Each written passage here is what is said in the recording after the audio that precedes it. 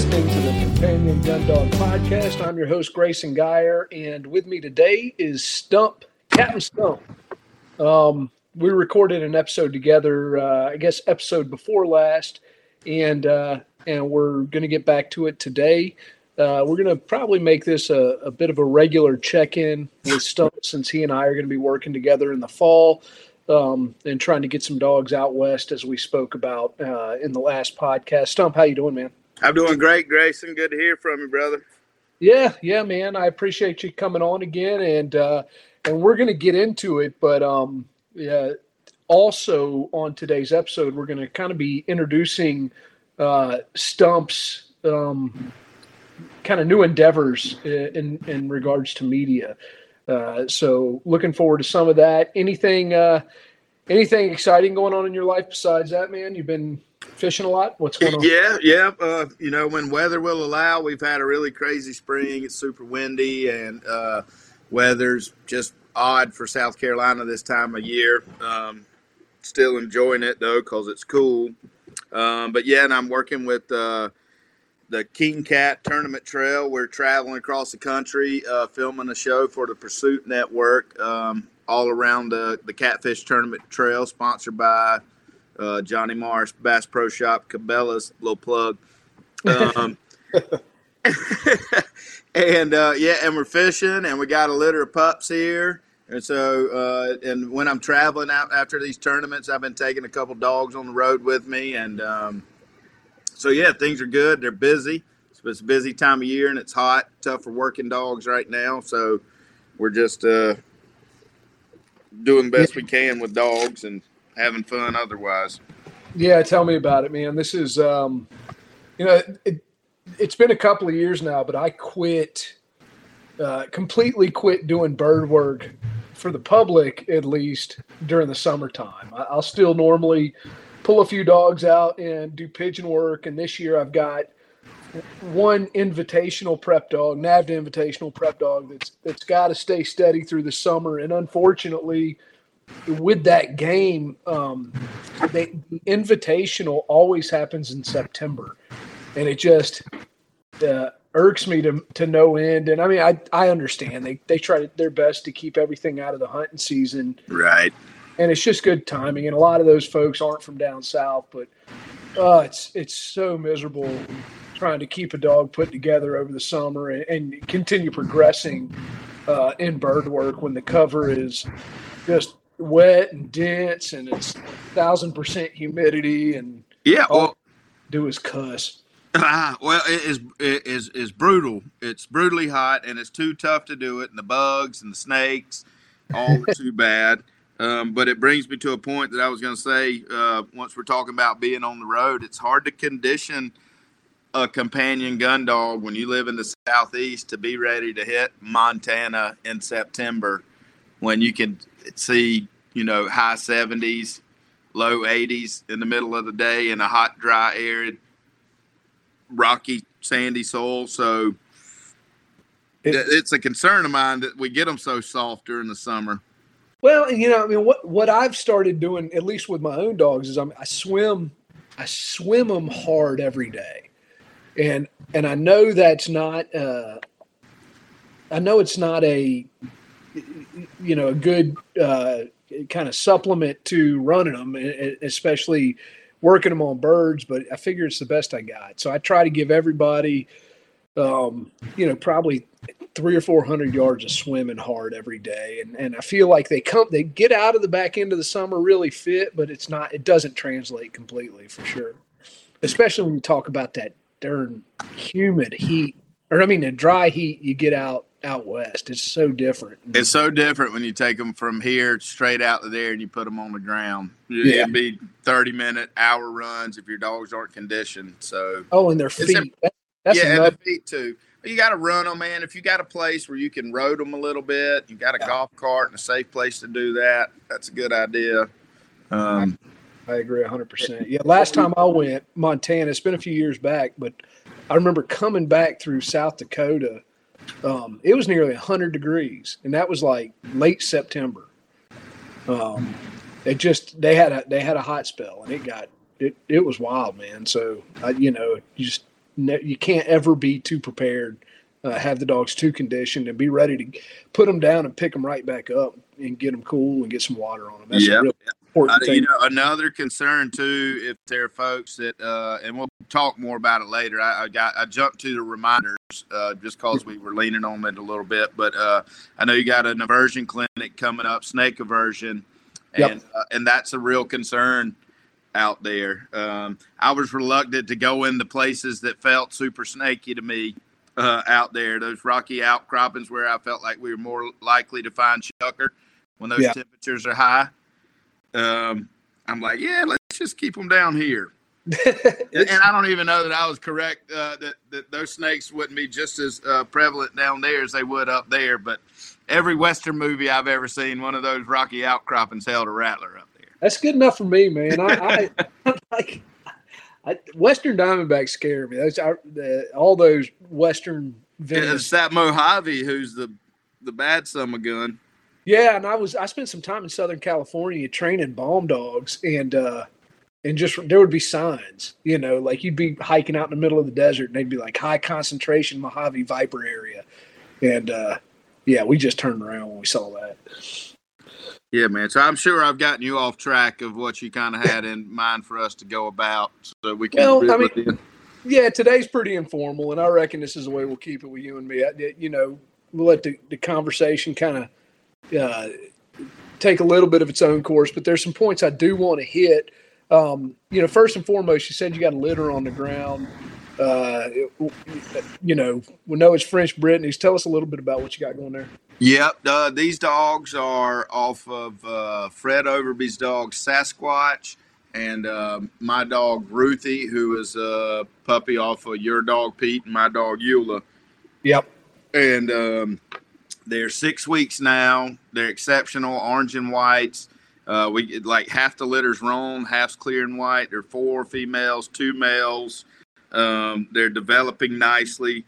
We're fortunate to live in a neighborhood, and I have some good friends. One's here with us today. We're going to introduce them in a bit.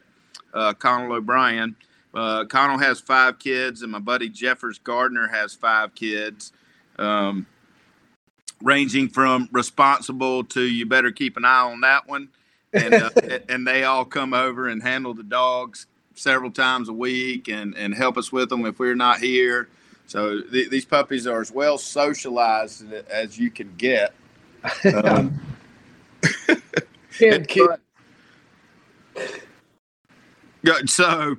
they help us. I think we touched on puppies a little bit last time and conditioning.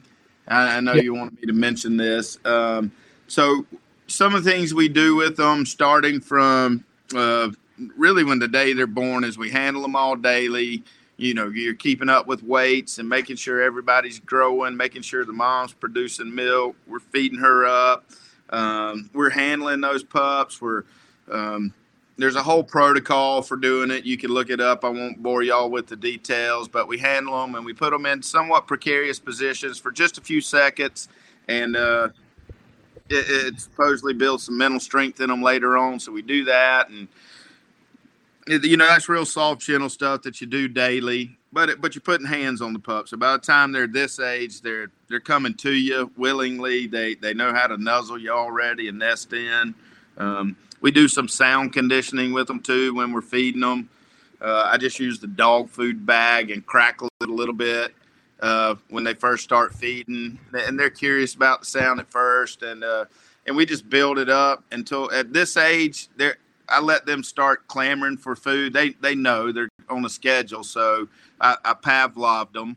I ring the dinner bell. I thump the top of the dog food bowl and get them at the gate, and I can come out popping that 50-pound Purina Pro Plan bag, and those pups are just clamoring for the food. They're unaffected by loud noises at this point in an expected situation.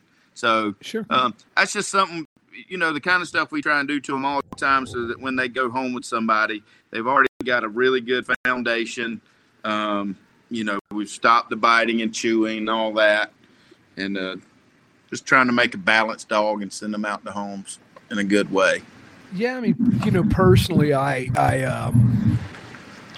am a deep believer in exposing puppies to as much environmental stimulation as you possibly can. Whether we're talking loud noises, different textures, different smells, just different environments in general. And that way, hopefully when they leave the nest, if you will, it's not their first exposure to novel sensations or stimuli. Oh, exactly. I'm sorry I interrupt you, but we take once they've had their first vaccinations, we start introducing them to some different covers. We take them out, they ride in the dog box in the kennel. They have that experience with hay. They've been crated and slept. We'll start housebreaking them. Everything we do if puppies in like just their 10-week program is setting them up for a really good life. They've got a great foundation with exposure to all that stimuli, scent, smells, different covers, bird introduction, just dead bird or a quail on a string, for them to chase around, or even in a cage. Just building a little drive in them. We work with retrieve a little bit. They don't know what they're doing exactly. They're just picking up something, carrying it around. But, that turns into something in a hurry at 12 and 14 weeks. Yeah. Yeah. I mean, I think whatever you can throw at them within reason, that's obviously, not a bridge too far. All that sounds phenomenal. But you mentioned you had a 10-week program. Is that right? Well, I like to hold them till 10. I'll allow clients, and I kind of qualify them. Sure. What do they want out of the dog? And I like to keep them to 10. That allows me 3 more weeks of observation and 3 more weeks of that stimulation that you're talking about. These kids are coming over. They're noisy. They're wild. They're near about feral. Sure. And so these puppies, they've seen a good bit of what the world's going to throw at them in the first few months, barring something extraordinary. So if I can keep them till 10, we'll do that. We are considering starting, we only make a couple of litters a year, and we're already pretty dog heavy around here for us. But we're considering doing a puppy program similar to what Emily at Shotgun and Short Hairs does. Yep. She's advised me on it a bit, and keeping these pups a little bit longer and completing the housebreaking and starting some of the informal hunting training. I would definitely, and for those that can't tell, I mean, this is a real-time conversation. This is not something we've discussed moving forward, but I would certainly say that that's where the market demand is. I think folks are any opportunity to avoid, some of the stressors that come along with puppyhood, and of course, give them a head start. I mean, you've got an environment, you've got the know-how, you've got the resources to kind of give these pups a good start. So I would say, yeah, absolutely. And, and there's certainly ideas on when to separate litters and things like that. But there's not a lot of raw data out there that we can draw on to know what's perfect. We got people's anecdotes over time. And personally, I think it's, the proof's in the pudding, and there's especially from these last Pete Eula litters, a lot of hoke and poke pups out there, putting their feet in the right places, if you will. Yeah, and I'm not locked on the 10-week thing, and that's why I say from 7 to 10 is when we let them go. I feel like 7's long enough, sure. And if you got a place where you're going to take it and continue that, do it. And if you want me to hold on to it for 3 more, I'm happy to. I like having them around. What I think is happening sometimes, though, we're sending some of these dogs homes to homes who they have their predetermined expectations. You're a professional trainer. I'm a hunter and I'm a breeder, and I'm just a guy that learned the hard way kind of how to manage dogs, and I still require a lot of help to get them steadied up right. But we're sending these dogs home. Some of them are kind of high caliber, and they're a handful, and they don't get the right stimulation and exercise and foundation, and they sort of run amok. And you don't want to have situations where it's not a good relationship, good partnership with the dog and family. So anything I can do to solidify that kind of foundation for the owner and the dog, I'd prefer to do. Yeah, I mean, I picked up a new lab pup yesterday, and yeah, I think he's 7 weeks. I'm pretty sure he is.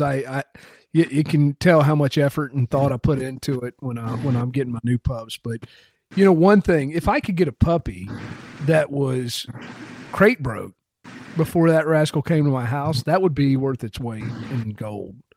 Just to have one that you could put in the crate, was comfortable in there already, understood um, how to relax, be quiet, and it's time there, and then come out and go do its business and go back to normal. I mean, I would absolutely happily wait till another month to get that from my breeder.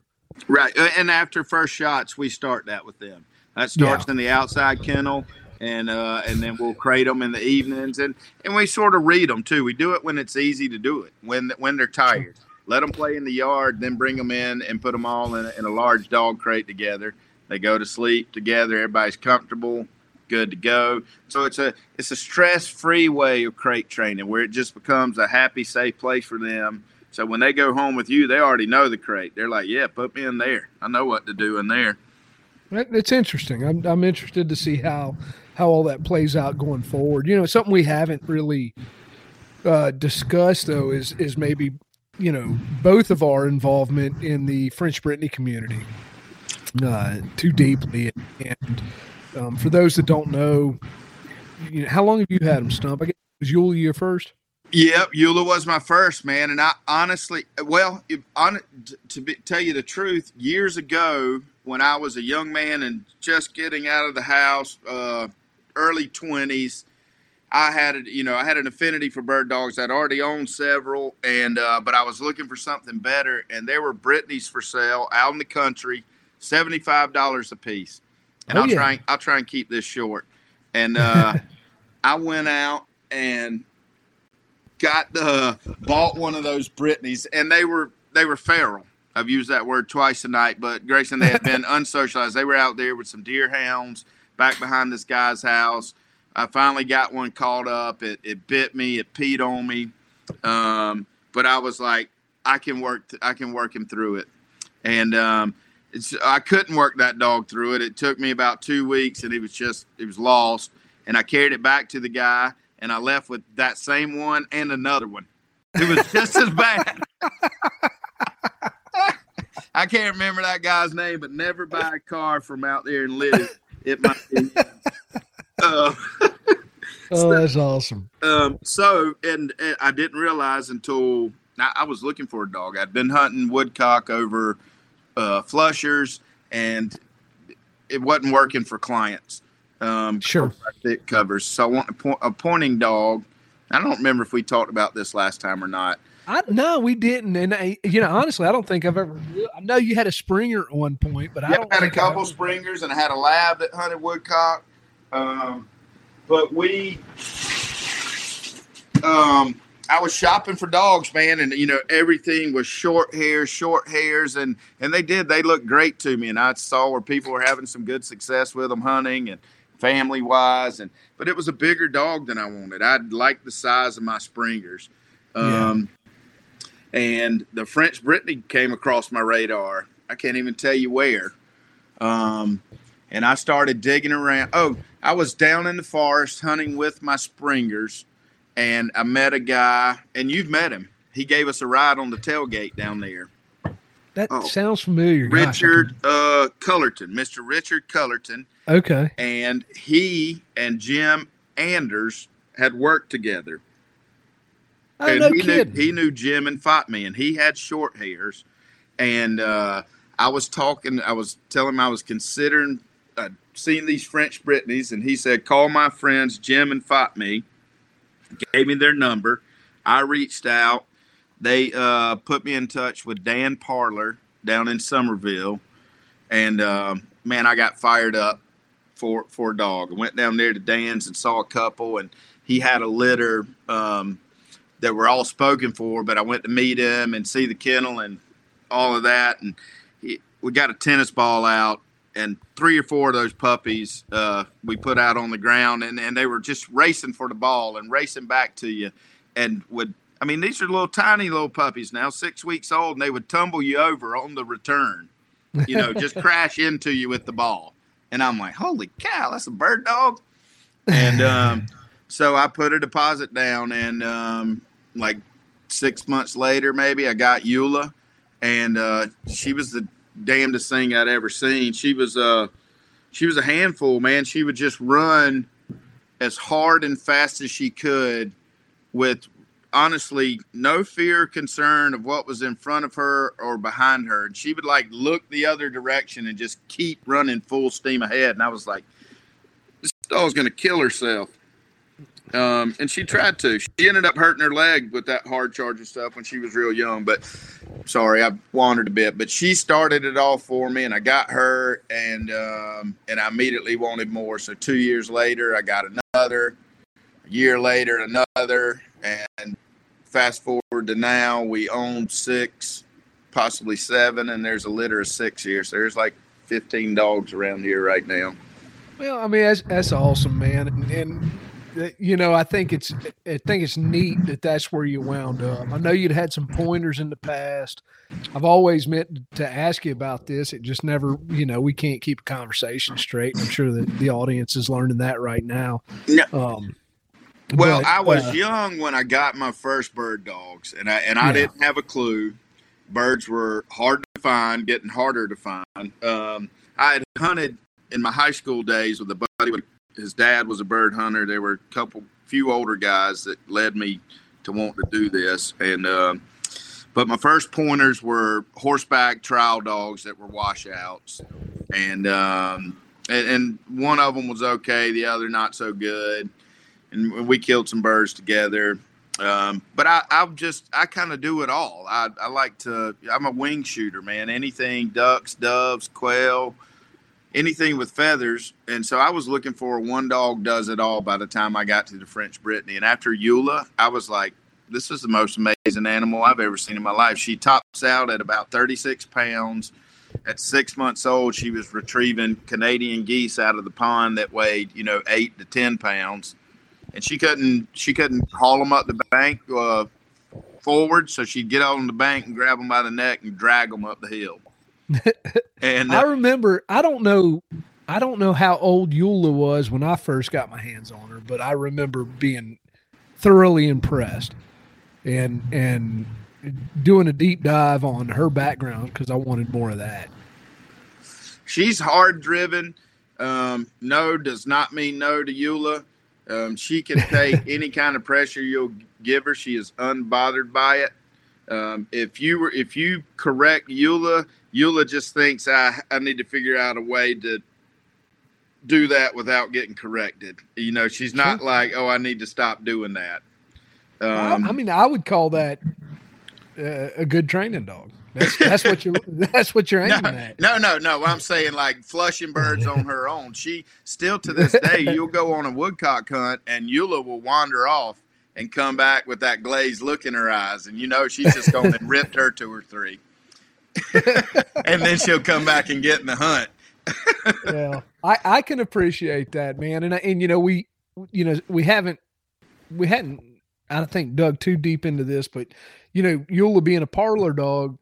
As far as I know, that line was heavy in Irish blood. And I think that's something we've lost in the French Brittany. And I'm not sure there's too many people out there that are, number one, probably interested, but number two, understand that, for a few generations, we were importing dogs from Ireland that were doing really well over here. I know. And that's hard to find. Yeah, they were gritty dogs. I mean, when I think of my favorite dogs in the French Brittany's, I love Fred's dogs. I love Italian dogs. I mean, Atos is a big player in my kennel. And obviously there's plenty of great French dogs. But there was an era where we were getting these Irish dogs and they were just tough, could handle pressure, loved cover. Unlike what you consider in most pointing breeds, I thought of them more like a like a spaniel in a lot of ways, and I'm worried that that's been lost, and it's something that I'm trying to hang on to. And one thing I think with using Eula heavily in my kennel, Ella has quite a bit of that Irish blood as well, and I've spoken to other trainers that acknowledge it and find it valuable, but or breeders. But I don't know what we're going to do moving forward to keep that kind of gritty EB around. Well, I've located a half sister of Eula, and we're going to go back to her. We haven't decided exactly who yet. We got a couple ideas, and that should pull some of that back again and give us a chance to maybe get it. I don't know. That part is nature, but I'll tell you with the aspect that you mentioned in training these dogs, they change the way I train. They don't take hard discipline well. Even the gritty ones. Well, now Eula, she trains like a Chesapeake, but she's an exception. Sure. No, I understand what you're saying. I mean, EBs have a reputation for being "quote unquote" soft. Right. Well, they're prima donnas. They squeal sometimes at the slightest pain, but they all say that they're smart. They don't want that pain again. They learn quickly, and they're bold dogs. And but you're right. The Eula, Olin, Gosh, I hate to say this because this is kind of a very general statement, but my roan dogs break the cover like a Labrador hunting pheasants. They hunt them like flushers. If you put them in the thick stuff, they still point their birds, but they hit it hard. That's what I'm getting at. And I think that's their, when we talk field work, that's an important attribute to me. And there's not many pointing dogs out there that have that. And there's not many EBs out there that have that. A lot of dogs prefer to stay on the outside of the cover and win their birds and kind of tiptoe around. And that's important because you need cautious dogs. But, one of my favorite pheasant dog I've ever owned personally is Crockett. And that's a Eula son. And that rascal, he's not the best at any other type of bird, but he can certainly get to a pheasant and pin it, and he has that effect on a pheasant. He just knows how to keep it on the ground, and that's a really neat quality, but he goes where they are. Well, he had an afternoon in South Dakota where he had about 600 encounters in about 45 minutes. I remember you telling me that. For those that don't know, I got Crockett a little later in life, and Stump started with him. Yeah, he definitely did not have the skill of keeping them on the ground early in life.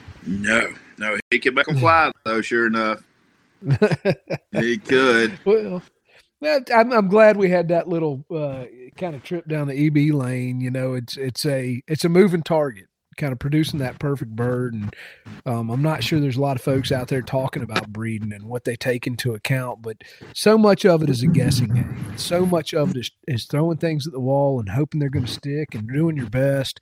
And trying to produce that perfect type of dog you're looking for. And, and for me personally, I think having that great pet and that companion dog is really important. So I want a dog that is handler oriented, affectionate by nature, but none of that matters if they're not giving me what I want in the field. And the special thing about the type of EBs I like is that toughness, that grittiness, that willingness to challenge cover, a natural retrieve, and a little bit of point tossed in there to help, but that's my job as a trainer is to kind of polish that up. Well, and I want that as a breeder, and then I want them to go to a home where that foundation is already solid and it not get lost in the translation. I think there are opportunities in these dogs' lives. So I try not to let mine bark. This is just an example. And I do that by screaming hush a whole lot. And my neighbors probably would rather hear the dogs bark than me yelling hush. But even with the puppies, if there's a situation where those puppies are barking, I try and go ahead and stop it right now so that barking doesn't become something that puppy is used to sitting out there doing. Sure. You know what I mean? Yeah, so it doesn't sense. become an ingrained moment. And then a little bit of retrieve. I feel like I always explain it to my friends as there are moments, and I see this with kids too. This is just, and I speak well below my level of intelligence on this, but there are opportunities to open doors permanently. There are opportunities to open windows, and then there are opportunities to close doors By closing doors, I mean like shock and scaring a puppy and creating a gun-shy dog.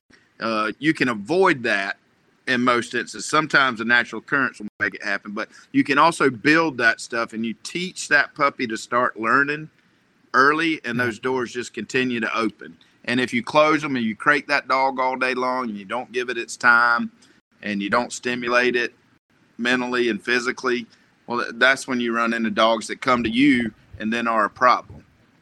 Yeah, I mean, I couldn't agree more. And this is something we've covered at length on the podcast is, what do you do when you get your puppy? And for me, it's ritualize that lifestyle and let them know what a crate is, make sure they're comfortable in there, but also get them out and carry them everywhere you can,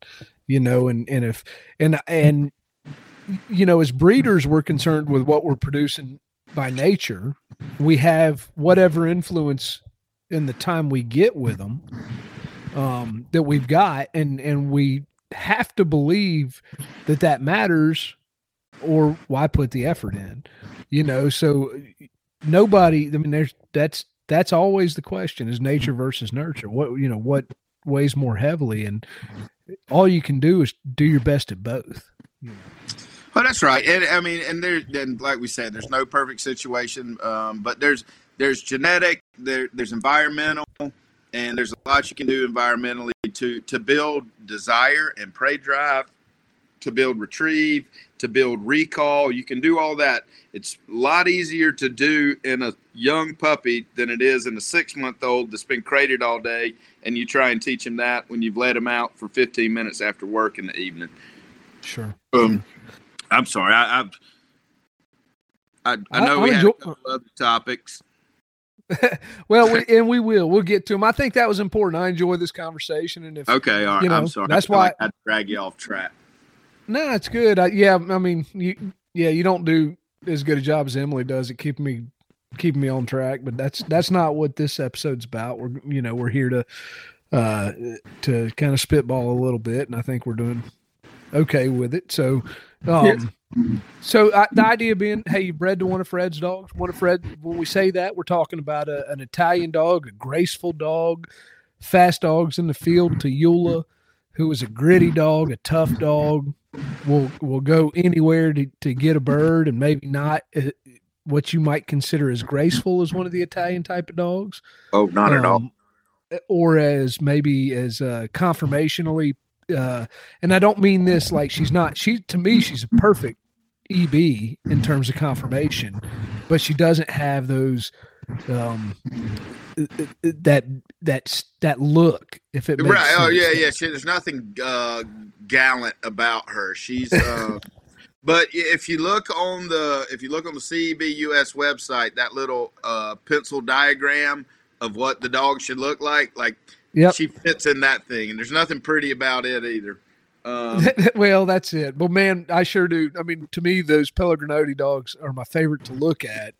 But my favorite to hunt over are always the Ellas and the Eulas of the world. Those pushy dogs that they do what's needed to bring game to the bag. That's what we have them for. So, well, I value Fred's opinion and the history of the breed enough, and so I consort with him on what I do, and I think Fred's pretty lenient and amuses me and allows me to play a part in what he spent a lifetime doing. But in this day and age and the way breeding goes, you can't develop a line now, and you can't do it on your own. You can't do it without help. I think it's important that breeders work together and make sure that we've got healthy dogs. And most of what I've been doing have been out crossings, which don't necessarily breed you typical type of dogs, although Yule and Pete put pretty good squeeze to them. We got a little bit of Irish on top of Irish there with Ella over Eula. Yeah. And then going back to Fred stuff, I think is a perfect, if you think of that Italian blood as spice, and that's and Fred has a very well-defined line. When we say Fred, we're talking about our friend Fred Overby, who is a breeder out of Georgia with the kennel. Gosh, I'm going to butcher this. Damasta Patala. Yeah, or Lardor. Yeah, and Lardor is that. Yeah, his kennel name is Patala. power. La Patrie. Lardor, yeah, the Lardor line comes straight out of France and is an extension of the Pellegrinotti line, which is an older Italian line. Well, those dogs have great chest, great slope, nice heads, beautiful color. They're clear white and orange. And honestly, when I first researched Eula and the picture of Pellegrinotti with I don't know, he's got 7-9 dogs on the lead in front of him, I'm like, oh yeah, I'm doing that. And that's it. And so, and I think that's what we're all aiming at to get to conformationally. And I would, there's nothing I'd rather hunt over out west or in Georgia, especially. And I mean, his dogs are accomplished on every type of game bird. They're great.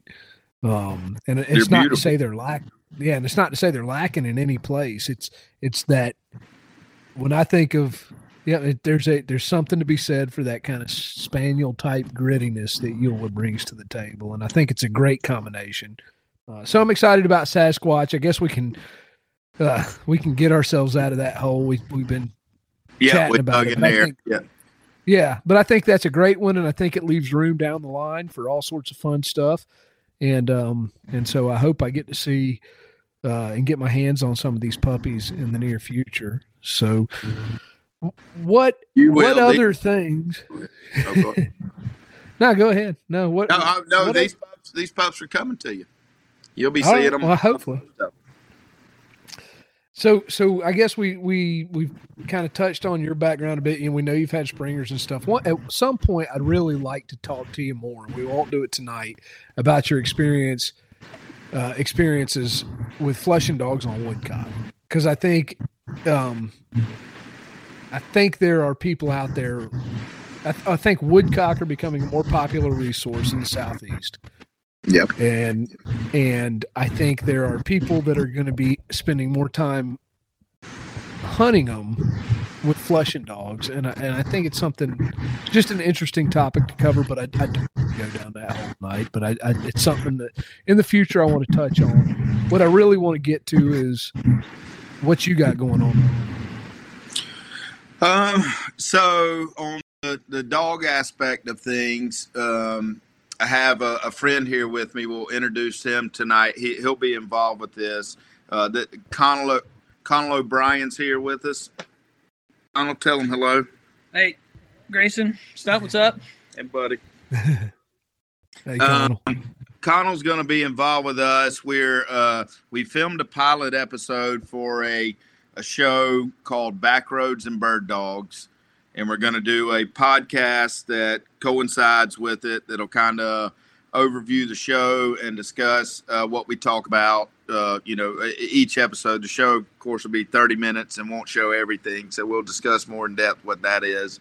But it's based around, it's a companion gun dog show, man. It's going to be based on the dogs primarily, and then their relationships, the people that they take me to meet, and the back roads we travel to go and see those guys, different kennels, different friends we've made just through dogs alone. And over the course of it, we'll discuss a lot of conservation, voluntary restraint, promoting regrowth of habitat, and, just responsible, ethical outdoor stuff. But we're going to have a good time doing it. We're going to drink beer. We're going to cook in the evenings. I've got a veterinary friend, Ryan James from Hartsville Animal Hospital. He'll be guesting on there, giving us the right medical advice for the dogs.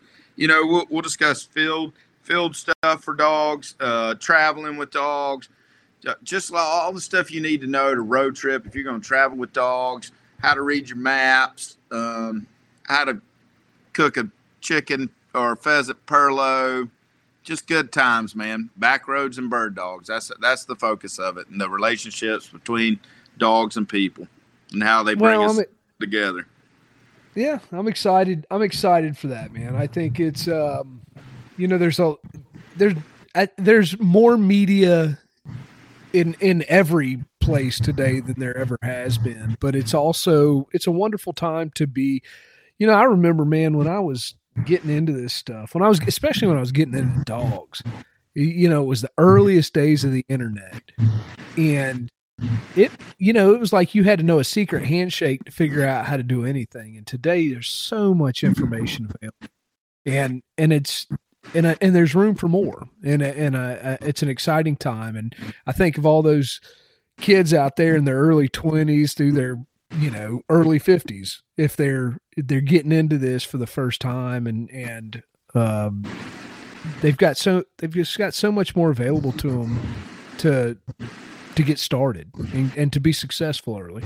However you define success, Right. Oh, exactly. And that's kind of what we want to do is what, I think we may have discussed it last time, but the graduation of the hunter. When you're young, you want to kill your first one. Then you want to kill a limit. Then you want to kill a whole bunch of them. You want to kill a limit every time you go, and you reach that. And then as you get older, you see that, hold on, the fun part wasn't all this killing, and the fun part was the hunt, the pursuit. And once you learn to find it, so what we'll focus on, is I want to help people not have to hit the same hurdles that I did learning all this stuff on the road, but I'm not hot spotting either. I'm not telling you how to go kill a bunch of birds. It's not a priority for us. It really never has been after my youthful bloodlust. So what it's about is just getting out there, enjoying it, being respectful of the landowners, the communities you go to, and, making new friends and getting dogs out to do what they're meant to do. No, you made a good point there too, Grayson. It's just I'm a guy that's got very little experience in the world of bird hunting, and I came upon Stump, and he was just a guy that was super into his dogs, into hunting, into teaching. So to be able to jump in with Stump and some of his friends, just experience this world of people who are so eager to share about their dogs, about the habitat, about what you're going to hunt. It's just been a awesome experience, and I think this show is going to be a lot about that, just helping other people know it's not that hard. Just get in with the right people and enjoy the ride. Yeah, and I mean, I think of my best memories, either in the field or associated with it. Some of them are with you, Stump. I mean, and just I think about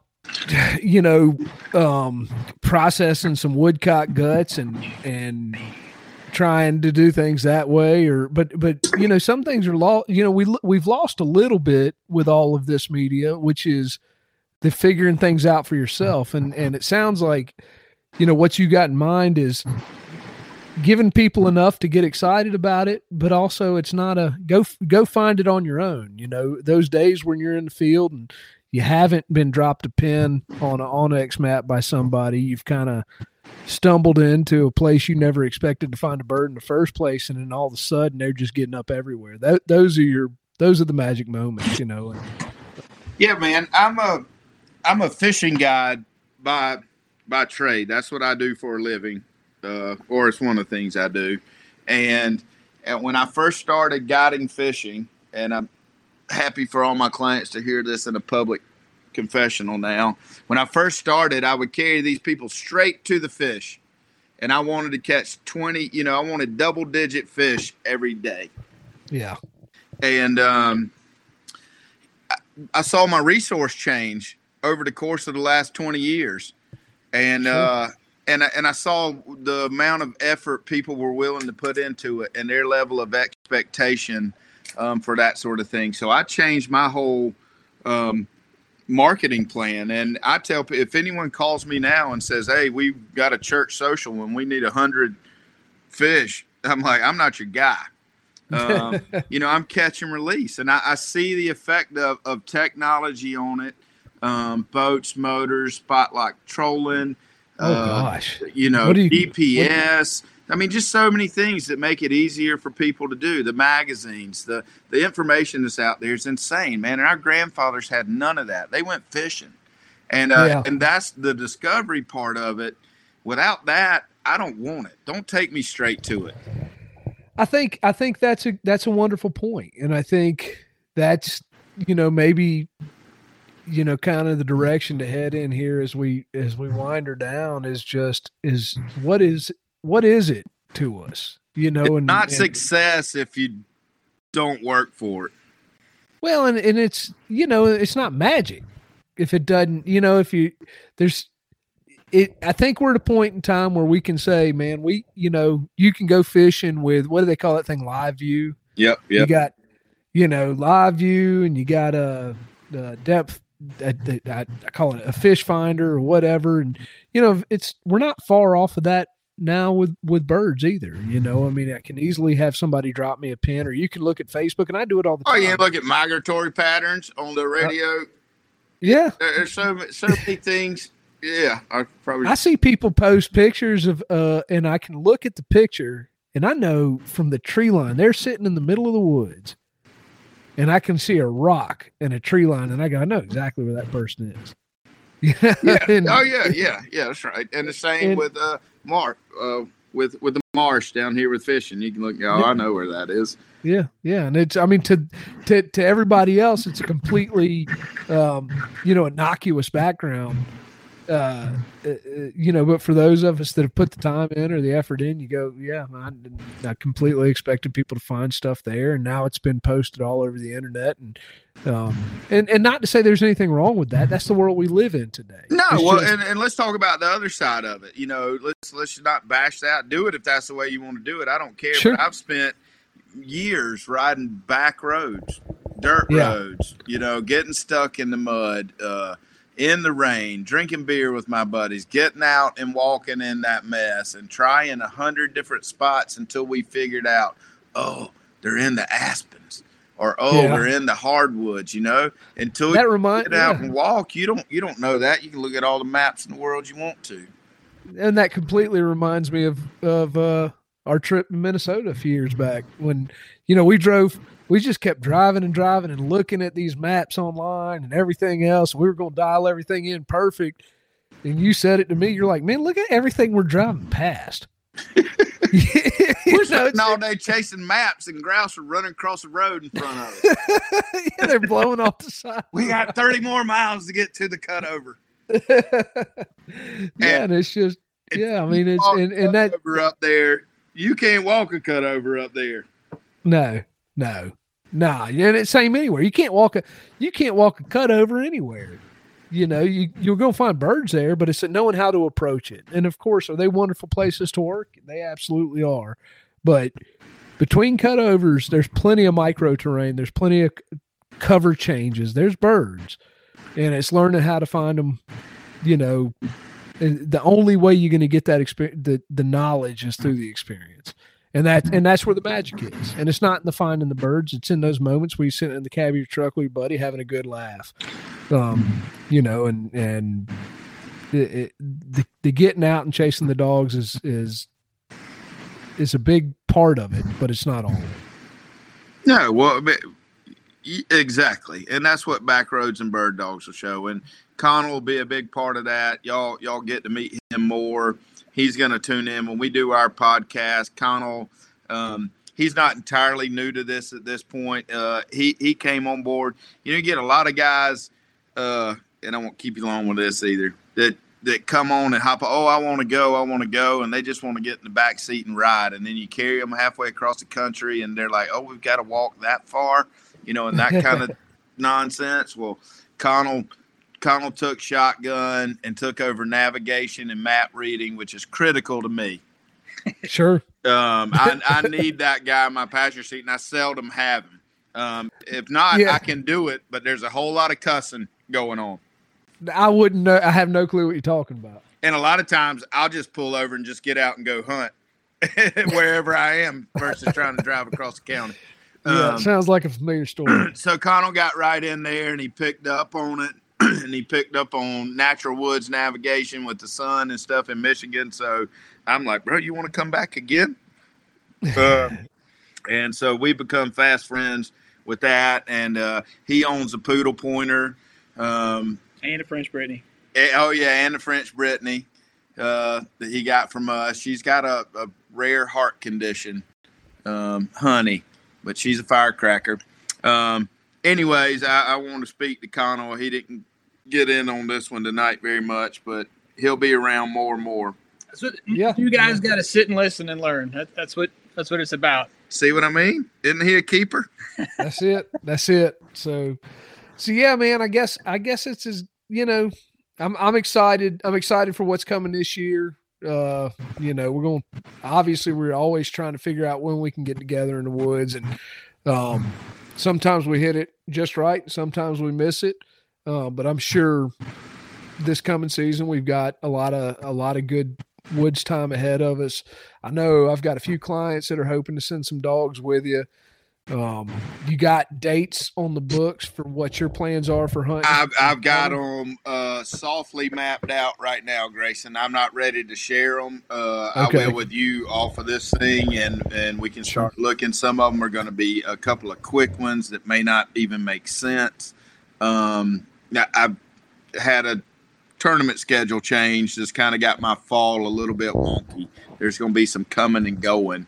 Gotcha. I'm looking at logistics, but I just don't know exactly how to work that out right now. But there will be a long trip in the fall starting in, I think, late October. Mid to late October, and then I'm going to be gone. And then January, I'd say shortly after Christmas, after first of the year, I'm going to go west again, probably for most of January. All right. Well, that'll, hopefully folks that need to get their dogs on the road listening, they can holler at me and we'll try to get something lined up if you need to get your dog out there and in birds. Something I haven't dropped on the podcast yet to this point, I don't think, is we've set dates for that St. Hubert trial. All right. So we're hoping to have you guys out there. That'll be December 2nd and 3rd. So if you can be there, plan on it. I'll be there. All right. Anybody else interested in doing that, give me a holler. But I think this is as good a place as any to stop, man. I think let's try to make this regular, maybe every other week or once a month.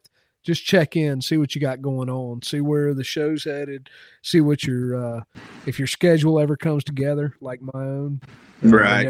They never seem to, but we always are willing to make adjustments last second, willing to get dogs in and people in. Well, with hunting and traveling, you got to kind of be ready for that.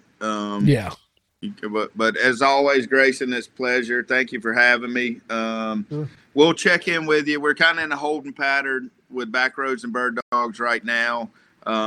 Finished full editing on this last show and get it out. But I think what we'll look at is probably YouTube to begin with. And we've seen some interest from a couple of different of the outdoor networks, but I don't know. There's logistics to work out on that, and that's going to take us a minute. I don't want to. Yeah, I'll refrain from too many opinions, but what I will say is I think YouTube's where we're at now as a culture. So there's so many different opportunities, but YouTube's a heck of a platform. So I know, and you dial up what you want up. And that's what I like about it. You don't have to watch any nonsense or bullshit. Well, and what we need to really talk about putting Colin in charge of this thing so it goes more smoothly.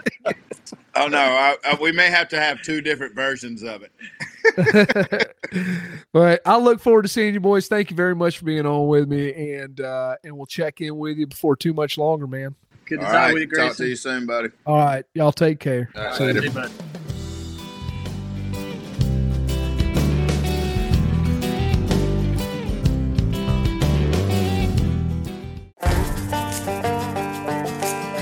Hey listeners, Nick Larson here, host of the Birdshot Podcast. As fans of this show, you may be interested in the conversations on the Birdshot Podcast, where we discuss all things upland hunting, from upland birds and their habitat and conservation, to the shotguns, bird dogs, and gear used to pursue them. Whether you're a seasoned upland hunter or just getting started and wanting to learn more, I interview a wide range of guests, each with their own unique perspective and valuable experience to share. If you're on the hunt for more upland hunting conversation, please consider subscribing to the Birdshot Podcast today.